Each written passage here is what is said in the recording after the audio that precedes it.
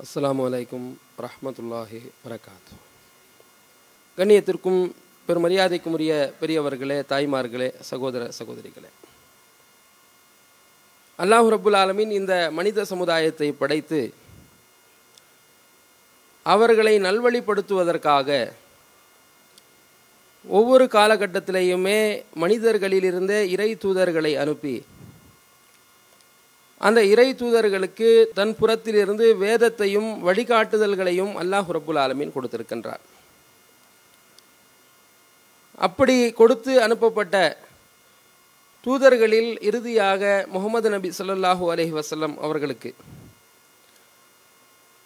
இன்னும் ஒரு சில நாட்களில் நாம் அடைய இருக்கக்கூடிய ரமலான் மாதத்தில்தான் இந்த திருக்குரான் என்ற இந்த வேதம், திருக்குரானுடைய அந்த துவக்கம் லைலத்துல் கத்ர் என்ற 1000 மாதங்களை விட சிறந்த ஒரு நாளிலே துவக்கமாக அல்லாஹுவினால் அருளப்பட்டது. இந்த வேதம் என்பது இந்த சமுதாயம், குறிப்பாக முஸ்லிம் சமுதாயம், இதை நம்பக்கூடிய சமுதாயமாக இருக்கட்டும், நம்பாத பிற மத மக்களாக இருக்கட்டும், இந்த திருக்குரான் என்பது அவர்களுடைய உள்ளங்களை புரட்டி போடக்கூடிய, மாற்றம் செய்யக்கூடிய ஒரு வேதம். தீமையான காரியங்களை விட்டு உள்ளத்தை சுத்தப்படுத்தக்கூடிய ஒரு வேதம். இப்போ அல்லாஹ் ரப்புல் ஆலமீனால் மனிதர்களுக்கு நல்வழி கொடுக்கப்பட்ட, நல்வழிக்காக கொடுக்கப்பட்ட இந்த வேதம் என்பது இந்த சமுதாயம் அறியாமல் இருக்கிறார்கள் என்பதற்கு உதாரணம்தான் இறந்தவர்களுக்கு குரான் ஓதுவதற்காக அதை நாம் பாதுகாப்பாக ஒரு துணியிலே சுற்றி அலமாரியிலே வைக்கக்கூடிய நிகழ்வுகள் அதற்கு உதாரணம். அல்லாஹ் ரப்புல் ஆலமீன் திருமறை குரானிலே சொல்லி காட்டுகிறான். அதாவது உள்ளங்கள் என்பது எப்பேற்பட்டதாக மனிதர்களுடைய உள்ளங்கள் இருக்கும் என்று சொல்லும் பொழுது, சும்ம கசத் குலூபுக்கும் மிம் பாதி தாலிக் ஃபஹிய கல் ஹிஜாரா அவ் அஷத்து கஸ்வா. உங்களுடைய உள்ளங்கள் இதற்கு பிறகும் எப்படி மாறிவிட்டது என்றால், மனிதர்களுடைய உள்ளங்களை பற்றி அல்லாஹ் பேசுகிறான். உங்களுடைய உள்ளங்கள் இதற்கு பிறகும் எப்படி மாறிவிட்டது என்றால், பாறைகளை போன்று உங்களுடைய உள்ளங்கள் மாறிவிட்டது, அல்லது அதைவிட கடுமையாக மாறிவிட்டது. ஏன் தெரியுமா? சில பாறைகளில் அது உடைத்து கொண்டு தண்ணீர் வரக்கூடிய பாறைகள் எல்லாம் உண்டு. சில பாறைகள் அது உடைந்து சுக்குநூறாகி அதற்கிடையில தண்ணீர் ஓடக்கூடிய பாறைகள் கூட உண்டு. அல்லாஹ்வின் பயத்தினால் உருண்டு ஓடக்கூடிய பாறைகள் கூட உண்டு என்று அல்லாஹ் மக்களுடைய உள்ளங்கள் அதைவிட மோசமாக இருக்கிறது என்று பேசுகிறான். பாறைகளை உவமையாக உதாரணமாக சொல்லி பாறைகள் கூட உடைந்து போய்விடுகிறது. இந்த மனிதர்கள் பாவத்திலே, தீமையிலே, உள்ளத்திலே, அந்த ஷிர்கில், குஃப்ரில், பிதாத்தில், பாவத்தில், அநியாயத்தில் மூழ்கி போயிருக்கிறார்கள் என்பதற்காக என்ன செய்கிறான்? இப்படி இந்த வசனத்தில் உதாரணம் காட்டுகிறான். இந்த பக்கராவில் நீங்கள் 74வது வசனத்தில் பார்க்கலாம். அதே போன்று யூனுஸ் என்ற சூறாவில் 10வது அத்தியாயம் 57வது வசனத்தில் அல்லாஹ் குறிப்பிடுகிறான். யா அய்யுஹன்னாஸ் கத் ஜாஅத்துக்கும் மௌஇதத்தும் மிர் ரப்பிக்கும் வ ஷிஃபாஉன் லிமா ஃபிஸ் சுதூர். மனிதர்களே, உங்களுக்கு உங்கள் ரப்பிடமிருந்து, உங்கள் இரட்சகனிடமிருந்து ஒரு உபதேசம் வந்திருக்கிறது. மனிதர்களுடைய உள்ளங்களில் இருக்கக்கூடியவற்றுக்கெல்லாம் அதில் நிவாரணம் இருக்கிறது. கசடுகளுக்கு, குப்பைகளுக்கு, தீமைகளுக்கு, பாவங்களுக்கெல்லாம் ரப்பிடமிருந்து, உங்கள் இரட்சகனிடமிருந்து இறக்கி அருளப்பட்ட இந்த வேதத்திலே உங்களுக்கு அருமருந்து இருக்கிறது என்று அல்லாஹ் ரப்புல் ஆலமீன் சொல்லி காட்டுகிறான். வஹுதன் வரஹ்மத்துல் லில் முஃமினீன். அது மட்டுமல்ல, குறிப்பாக ஹிதாயத், நேர்வழி அந்த வேதத்தில் இருக்கிறது. வரஹ்மத், அல்லாஹ்வுடைய ரஹ்மத் அதில் இருக்கிறது, அருள் இருக்கிறது என்று அல்லாஹ் ரப்புல் ஆலமீன் குறிப்பிட்டு காட்டுகிறான். அந்த வேதத்தை கேட்கும் பொழுது, அந்த வேதத்தினுடைய அர்த்தத்தை காதில் கொடுத்து நாம் உள்வாங்கும் பொழுது, இறை நம்பிக்கை கொண்டவர்கள் எல்லாம் எப்படி இருப்பார்கள் என்பதையும் குரானில் அல்லாஹ் சொல்லி காட்டுகிறான். அதை நம்பியவர்கள், அல்லாஹ்வை நம்பியவர்கள், மறுமையை நம்பியவர்கள் நாம் எல்லாம் எப்படி இருக்க வேண்டும் என்பதை அல்லாஹ் குறிப்பிடும் பொழுது, வஇதா சமிஊ மா உன்ஸில இலர் ரசூல், இந்த நபிக்கு அருளப்பட்டதை இவர்கள் காது கொடுத்து கேட்டால், இந்த குர்ஆன் வசனங்களை எல்லாம் செவிதாழ்த்தி கேட்பார்கள் என்றால், தரா அயுனஹும் தஃபீது மினத் தம்இ மிம்மா அரஃபு மினல் ஹக், இதுதான் உண்மை, இது அல்லாஹ்வின் புறத்திலிருந்து வந்த உண்மை என்று விளங்கிய காரணத்தினால் கண்களால் தண்ணீர் அவர்களுக்கு ஓடிக்கொண்டிருக்கும் என்று அல்லாஹ் சொல்லி காட்டுகிறார். வேதத்தினுடைய வசனங்களை எல்லாம் செவிதாழ்த்தி கேட்டாலேயே இது ரப்பிடமிருந்து வந்த வசனம், அல்லாஹ்வின் நம்ம எல்லாம் படைத்த அல்லாஹ் ரப்புல் ஆலமீன் கொடுத்த வசனங்கள் என்று அவர்களுடைய கண்களில் இருந்தெல்லாம் தண்ணீர் ஓடும் என்று அல்லாஹ் ரப்புல் ஆலமீன் சொல்லி காட்டுகிறார். மேலும் சொல்வார்கள், யக்கூலூன ரப்பனா ஆமன்னா ஃபக்துபுனா மஅஷ் ஷாஹிதீன். இந்த குர்ஆன் வசனங்களை எல்லாம் கேட்ட பிறகு, இறைவா உன்னை நாங்கள் ஈமான் கொண்டு விட்டோம், உன்னை நாங்கள் நம்பி விட்டோம் இறைவா, எங்களை சாட்சியாளர்களுடைய பட்டியல் சேர்த்து விடு என்று துவா செய்வார்கள் என்று அல்லாஹ் ரப்புல் ஆலமீன் மாய்தாவுல 83வது வசனத்தில் சொல்லி காட்டுகிறான். அதே போன்றுதான் அல்லாஹ் சொல்லி காட்டுகிறான், ஷஹரு ரமஸான் அல்லதி உன்சில ஃபீஹில் குர்ஆன் வ ஹுதல் லின்னாஸ் வ பையினாத்தின் மினல் ஹுதா வல் ஃபுர்கான். இந்த மாதம் ரமலான் மாதம் எப்பேற்பட்டது தெரியுமா?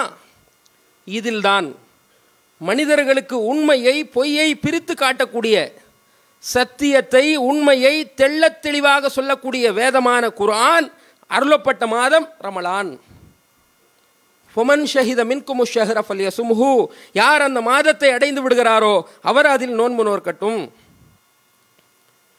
நோன்பே எதற்கு சிறப்பு என்றால் குர்ஆன் அருளப்பட்ட காரணத்தினால்தான், மனிதர்களுக்கு நேர்வழி காட்டக்கூடிய வேதம் அருளப்பட்ட காரணத்தினால்தான், சத்தியத்தை பொய்யை தோலுரித்து காட்டக்கூடிய வேதம் அருளப்பட்ட காரணத்தினால்தான் இந்த ரமலான் மாதத்தில் நோன்புக்கே சிறப்பு. இந்த ரமலான் மாதத்தில் இந்த குர்ஆனோடு இருக்கக்கூடிய தொடர்புகள் எப்படி இருக்க வேண்டும், குர்ஆனோடு நம்ம இருக்கக்கூடிய அர்த்தத்தை விளங்கி படிக்கக்கூடியவர்களாக நாம் எப்படி இருக்க வேண்டும், குறிப்பாக குர்ஆன் நம்முடைய வாழ்க்கையில் என்ன விதமான மாற்றங்களை ஏற்படுத்த வேண்டும். குர்ஆன் படிக்கிறோம், நம்முடைய வாழ்வில் மாற்றங்களே வரவில்லையா, நாம் குர்ஆனை சரியாக அணுகவில்லை, சரியாக படிக்கவில்லை என்று அர்த்தம். ஏன்? ஒரு சமுதாயத்தையே புரட்டி போட்ட வேதம் குர்ஆன். நபிகள் நாயகம் ஸல்லல்லாஹு அலைஹி வஸல்லம் எந்த சமூகத்தை சந்தித்தார்களோ அந்த சமூகம் மூட நம்பிக்கையில் மூழ்கி திளைத்த சமுதாயம், பாவத்தில் அநியாயத்தில் வரம்பு மீறிய சமுதாயம், இனவெறியில மொழிவெறியில ஊறி திளைத்த சமுதாயம். அப்பேற்பட்ட குலவெறி இனவெறி மொழிவெறியாக இருக்கக்கூடிய மக்களை எல்லாம் அல்லாஹ்வை அஞ்சி நடுங்கி கட்டுப்பட்டு நடக்கக்கூடியவர்களாக, தூதருக்கு கட்டுப்பட்டு நடக்கக்கூடியவர்களாக மாற்றம் பெற்றார்கள் என்றால் அதற்கு இந்த குர்ஆன் வசனங்கள் தான் காரணம். இன்னைக்கு நம்ம குர்ஆனை படிக்கிறோம், அதனுடைய அர்த்தம் என்னன்னு தெரியாது, அதில் அல்லாஹ் ரப்புல் ஆலமீன் என்ன சொல்லி இருக்கிறான் என்று தெரியாது. சில வசனங்களை நான் மேற்கோள் காட்டுகிறேன் பாருங்கள். ஒவ்வொரு வசனம் அருளப்படக்கூடிய அந்த நேரத்தில் ரசூலுல்லாஹி ஸல்லல்லாஹு அலைஹி வஸல்லம் எப்படி அந்த வசனத்தை படிக்கும் பொழுது எப்படி அழுகிறார்கள், ஒரு வசனம் அருளப் பெறுகிறது, சஹாபாக்கள் எப்படி அதை கட்டுப்பட வேண்டும் என்று முன் வருகிறார்கள் என்று பாருங்க. ஒவ்வொரு வசனமும் நம்மை நோக்கித்தான் பேசப்படுகிறது என்பதை நாம் விளங்கி அந்த குர்ஆனை நாம் தொடர்பு படுத்தக்கூடியவர்களாக இருக்க வேண்டும். ரசூலுல்லாஹி ஸல்லல்லாஹு அலைஹி வஸல்லம் அவர்கள் அப்துல்லா இப்னு மஸ்ஊத், இன்னொரு அறிவிப்பில் அம்ர் இப்னு முர்ரா என்று கூட வருகிறது, புகாரியில் 4582 பார்க்கலாம். அழகாக ஓதக்கூடியவர் அப்துல்லா இப்னு மஸ்ஊத், குர்ஆனை அழகான முறையில் ஓதக்கூடியவர் அப்துல்லா இப்னு மஸ்ஊத். அவரிடத்துல ரசூலுல்லாஹி ஸல்லல்லாஹு அலைஹி வஸல்லம் சொல்கிறார்கள், நீங்க எனக்கு கொஞ்சம் குர்ஆனை ஓதி காட்டுங்க. இக்ரா அலையல் குர்ஆன், எனக்கு நீங்கள் குர்ஆனை கொஞ்சம் ஓது காட்டுங்கள் என்று ரசூலுல்லாஹி ஸல்லல்லாஹு அலைஹி வஸல்லம் குறிப்பிடுறாங்க. அதற்கு அவர் பதில் தருகிறார், ஆக்ரவு அலைக்க வ அலைக்க உன்சில், நான் உங்களுக்கு ஓதி காட்டணுமா? உங்களுக்குத்தானே குர்ஆனே அருள பெறக்கூடிய நபராக நீங்கள் இருக்கிறீங்க, உங்களுக்கு நான் ஓதி காட்டவா என்று இவர் கேட்கிறார். அஸ்தஹி அன் அஸ்மாஉ லி கைரி, ஆமாம், வேறொருவர் ஓத அதை நான் காது கொடுத்து கேட்பதற்கு நான் ஆசைப்படுகிறேன். ரசூலுல்லாஹி ஸல்லல்லாஹு அலைஹி வஸல்லம் இப்படி சொல்றாங்க. வேற ஒருத்தர் ஓத அதை நான் காதார கேட்க நான் விரும்புகின்றேன் என்று சொல்றாங்க. அவர் சூரத்துன் நிசா எடுக்கின்றார், 4வது அத்தியாயம் எடுத்து ஓத ஆரம்பிக்கிறார். ஓதுகிறார். ஏறக்குறைய சில வசனங்கள் கடந்த பிறகு ஒரு வசனம் வருகிறது, ஃபகைஃப இதா ஜிஅனா மின் குல்லி உம்மத்தின் பிஷஹீதின் வஜிஅனா பிக அலா ஹாஉலாஇ ஷஹீதா. நபியே, ஒவ்வொரு சமுதாயத்தை நாம் மறுமையில் கொண்டு வருவோம், ஒவ்வொரு சமுதாயத்தையும் நாளை மறுமையில் கொண்டு வருவோம், அதற்கு ஒரு சாட்சியையும் கொண்டு வருவோம். இந்த சமுதாயத்திற்கு உன்னை சாட்சியாக கொண்டு வரும் பொழுது இவர்களுடைய நிலைமையெல்லாம் எப்படி இருக்கும் என்று அந்த வசனம் பேசுகிறது. ஒவ்வொரு சமுதாயத்திற்கு ஒரு சாட்சியை நாம் கொண்டு வருவோம். இந்த உம்மத்துக்கு, இந்த சமுதாயத்திற்கு உன்னை சாட்சியாக கொண்டு வந்து நிப்பாட்டினால் நாளை மறுமையில விசாரணை மன்றத்திலே இவர்களுடைய நிலையெல்லாம் எப்படி இருக்கும் என்று அல்லாஹ் ரப்புல் ஆலமீன் கேட்கின்றான் இந்த வசனத்தில். இந்த வசனத்தை அவர் ஓதுகிறார். இதை ஓதி முடிச்ச உடனே ரசூலுல்லாஹி ஸல்லல்லாஹு அலைஹி வஸல்லம் கையை பிடித்து அவரை நிப்பாட்டுறாங்க. போதும் போதும் என்று நிப்பாட்டுகிறார்கள். அவர் நிப்பாட்டுகிறார். அப்படியே தலை குனிந்தவர் அப்படியே உயர்த்தி பார்க்கிறார். ரசூலுல்லாஹி ஸல்லல்லாஹு அலைஹி வஸல்லம் உடைய கண்கள்ல இருந்து தண்ணீர் சொட்டி கொண்டிருக்கிறது. ஃபைனாஹு தத்ரிஃபான், அவர்களுடைய இரு கண்களும் அழுது கொண்ட நிலையில் அவர்கள் இருந்தார்கள் என்று இந்த அப்துல்லாஹ் இப்னு மஸ்ஊத் ரலியல்லாஹு அன்ஹு அவர்கள் குறிப்பிடுகிறார். இதுதான் வசனம் ஏற்படுத்தக்கூடிய ஒரு தாக்கம், மாற்றம், ஒரு உள்ளத்தில் ஏற்படக்கூடிய ஒரு கலக்கம், பயம். அப்போ அல்லாஹ் ரப்புல் ஆலமீன் போய் விசாரணை நாளை மறுமையில் ஒவ்வொருத்தரும் நம்ம ஷஃபாத்துக்காக போவோமா இல்லையா? ஆதம் அலைஹிஸ்ஸலாம் கிட்ட போவோம், அவர் அடுத்த நபி கிட்ட அனுப்புவார். நூஹ் அலைஹிஸ்ஸலாம் கிட்ட போவோம், அவர் இன்னொரு நபியை அனுப்புவார். இப்ராஹிம் அலைஹிஸ்ஸலாம் கிட்ட போவோம், அடுத்த ஒரு நபி கிட்ட நம்ம சென்று கொண்டே இருப்போமா இல்லையா? கடைசியாக முஹம்மது ரசூலுல்லாஹி ஸல்லல்லாஹு அலைஹி வஸல்லம் வழியாக அல்லாஹ் யாரை நினைக்கின்றானோ அவர்களை சொர்க்கத்தில் அனுப்புவதற்கு ஷஃபாத்தை அனுமதிப்பான், பரிந்துரை செய்வதற்கு. அந்த நேரத்தில் வரக்கூடிய வாசகம் என்ன தெரியுமா? இறை தூதர்கள் மறுமையில் விசாரணை நேரத்தில் அவர்கள் என்ன வார்த்தை சொல்வார்கள் தெரியுமா? நப்சி நப்சி, ஏன் நிலைமை என்ன ஆகும் எனக்கு தெரியலையே, ஏன் நிலைமை என்ன ஆகும் என்று எனக்கு தெரியலையே என்று அவர்களுடைய பயம் கலந்த வார்த்தைகள் வெளியே வருமா? ரசூலுல்லாஹி ஸல்லல்லாஹு அலைஹி வஸல்லம் சொல்கிறார்கள். புகாரி முஸ்லிம்ல இந்த ஹதீஸை நீங்கள் பார்க்கலாம். அப்போ நாளை மறுமைக்குண்டான பயத்தை ஒரு வசனத்தை படிக்கும் பொழுது ஒட்டுமொத்தமான உம்மத்துக்கும் அல்லாஹ் நம்மளை சாட்சியா கொண்டு வந்து நிற்க வைப்பானே, சொன்னாயா, நான் கொடுத்த செய்திகள்லாம் சேர்த்து விட்டாயா என்று எல்லா விசாரணை செய்வானே என்ற அந்த பயம் இந்த வசனத்தை படிக்கும் பொழுது நபி ஸல்லல்லாஹு அலைஹி வஸல்லம் அவர்களுக்கு வந்து கண்களால் தண்ணீர் விட்டு அழுதார்களா இல்லையா? அப்போ இதுதான் ஒரு வசனம் நம்ம இடத்தில் ஏற்படுத்தக்கூடிய ஒரு மாற்றம். பல நாட்களாக நான் குர்ஆன் படிக்கிறேன், என்னிடத்தில் எந்த விதமான மாற்றங்களும் வரவில்லை என்றால் குர்ஆனை படிக்க வேண்டிய விதத்தில் நாம் படிக்கவில்லை என்று பொருள், அதை அணுக வேண்டிய விதத்தில் நாம் அணுகவில்லை என்று பொருள். மனிதர்களுக்கு நேர்வழி காட்டுவதற்காக அல்லாஹ் கொடுத்திருக்கிறான். மனிதர்களுடைய உள்ளங்களில் இருக்கக்கூடிய நோய்களுக்கெல்லாம் அருமருந்தாக அதை அல்லாஹ் ரப்புல் ஆலமீன் கொடுத்திருக்கின்றான், ஹிதாயத்தாக கொடுத்திருக்கிறான், ரஹமத்தாக கொடுத்திருக்கின்றான். குறிப்பாக ரமலான் மாதத்தில் இந்த குர்ஆனோடு அதிகமாக நாம் தொடர்பு ஏற்படுத்திக் கொள்ள வேண்டும் என்பதற்கு அதிக தகுதி வாய்ந்தது இந்த குர்ஆன். ஏனென்றால் அது ரமலான் மாதத்தில் தான் அருளப்பட்டது. அதே மாதிரி இன்னொரு உதாரணம் சொல்வதாக இருந்தால், சஹாபாக்களுடைய வாழ்வில் நடந்த இன்னொரு முக்கியமான நிகழ்வு, பல நிகழ்வுகள் இருக்கிறது. உதாரணமாக ஒன்று இரண்டை நான் மேற்கோள் காட்டுகிறேன். நமக்கெல்லாம் தெரியும், கண் தெரியாத குருடர் அப்துல்லா இப்னு உம்மி மக்தூம், கண் தெரியாத குருடர் அப்துல்லா இப்னு உம்மி மக்தூம் என்ற நபித்தோழர் நமக்கெல்லாம் தெரியும்.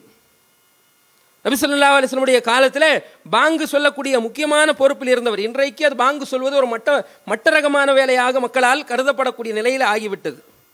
அதெல்லாம் ஒரு உயர்ந்த பணி, அதெல்லாம் ஒரு உயர்ந்த நன்மை தரக்கூடிய பணியாக ரசூலுல்லாஹி ஸல்லல்லாஹு அலைஹி வஸல்லம் அவர்கள் அடையாளப்படுத்திய பணி அது. அதையெல்லாம் சொல்வதே ஒரு அரிதாக பார்க்கக்கூடிய நிலையில் இன்று மாறிவிட்டதை பார்க்கிறோம். இந்த அப்துல்லா இப்னு உம்மி மக்தூம் என்ற கண் தெரியாத இந்த நபித்தோழரை பற்றி ஒரு செய்தியை சொல்வதாக இருந்தால், இவர் அதாவது ஹிஜ்ரத் மேற்கொண்டு போனாங்கல்ல, மக்காலிருந்து மதீனாவுக்கு ஹிஜ்ரத் மேற்கொண்டு போன இருவரில் இவர் ஒருவர். எதற்காக போனார்கள் என்றால், மதீனாவாசிகளுக்கு குர்ஆனை கற்றுக் கொடுப்பதற்காக. மதீனாவாசிகளுக்கு குர்ஆனை கற்றுக் கொடுப்பதற்காக நபிகள் நாயகம் ஸல்லல்லாஹு அலைஹி வஸல்லம் அவர்கள் தேர்ந்தெடுத்து அனுப்பிய இருவரில் ஒருவர் யார்? அப்துல்லா இப்னு உம்மி மக்தூம். பத்ரு போர் நடக்கிறது. அந்த பத்ரு போரில் சில பேர் கலந்துக்கிட்டாங்க, சில பேர் கலந்து கொள்ளலை. கலந்து கொண்டவர்களை எல்லாம் பாராட்டுகிறான். கலந்து கொள்ளாமல் இருக்கக்கூடிய நபர்களுக்கு ஈமான் கொண்டு இறை நம்பிக்கை கொண்டு இருக்கக்கூடிய கலந்து கொள்ளாமல் இருக்கிறார்களே அவர்களையும் அல்லாஹ் ரப்புல் ஆலமீன் பேசும் விதமாக சூரத்து நிசாவுல 95, 96 இந்த வசனத்தில் அல்லாஹ் பேசுகிறான். 95வது வசனத்தில் பேசுகிறான். 4வது அத்தியாயத்தில் அல்லாஹ்வுடைய பாதையில் போரில் கலந்து கொண்டு பாடுபடுறாங்கல்ல, ஜிஹாதுக்காக நியாயத்துக்காக அறப்போராட்டத்தில் பங்கெடுக்கிறாங்களே, காசும் செலவு பண்ணி பொருளாதாரமும் கொடுத்து உயிர் கொடுக்கறதுக்காக களத்தில் வந்து நிற்கிறாங்களே, இவங்களும் உழைப்பே செலுத்தாமல் வீட்டிலேயே அமர்ந்து கொண்டிருக்கிறார்களே, இவர்களும் சரிசமமாக ஆக முடியாது. இறை நம்பிக்கை 2 பேர்கிட்ட இருக்கு. இறை நம்பிக்கை ஈமான் அவர்களிடத்தில் இருந்தாலும் கூட யார் களத்திற்கு வந்தார்களோ, யார் போருக்கு வந்தார்களோ, உயிரையே கொடுக்க முன் வந்தார்களோ, அல்லாஹ்விற்காக அர்ப்பணம் செய்ய முன் வந்து விட்டார்களோ, இவர்களும் பாடுபடாமல் வீட்டிலேயே அமர்ந்திருக்கிறார்களே, அவர்களும் ஒரே சரி சமமான நிலையை அடையவே முடியாது என்று அல்லாஹ் அந்த வசனத்தில் பேசுகிறார். 2 பேருக்கும் குல்லன் வாதல்லாஹுல் ஹுஸ்னா, இருவருக்குமே ஒரு நன்மை இருக்கிறது, ஆனால் அவங்க நன்மையில் சமமாக முடியாது என்ற விஷயத்தை அல்லாஹ் பேசுகிறார். இந்த வசனம் அருளப்பெறுவதுதான் தாமதம்.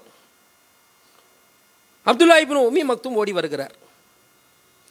அப்துல்லா இப்னு உம்மி மக்தும் அவர்கள் ஓடி வந்து அல்லாஹ் ரப்புல் ஆலமீன் சொல்லிட்டான், போர்க்களத்தில் கலந்து கொண்டவரும் கலந்து கொள்ளாதவரும் சரிசமமான நிலையை அடையவே முடியாது என்று சொல்லிவிட்டான். எனவே நான் போரில் கலந்து கொள்கிறேன், என்னையும் சேர்த்து கொள்ளுங்க என்று கிளம்பி வர்றார்.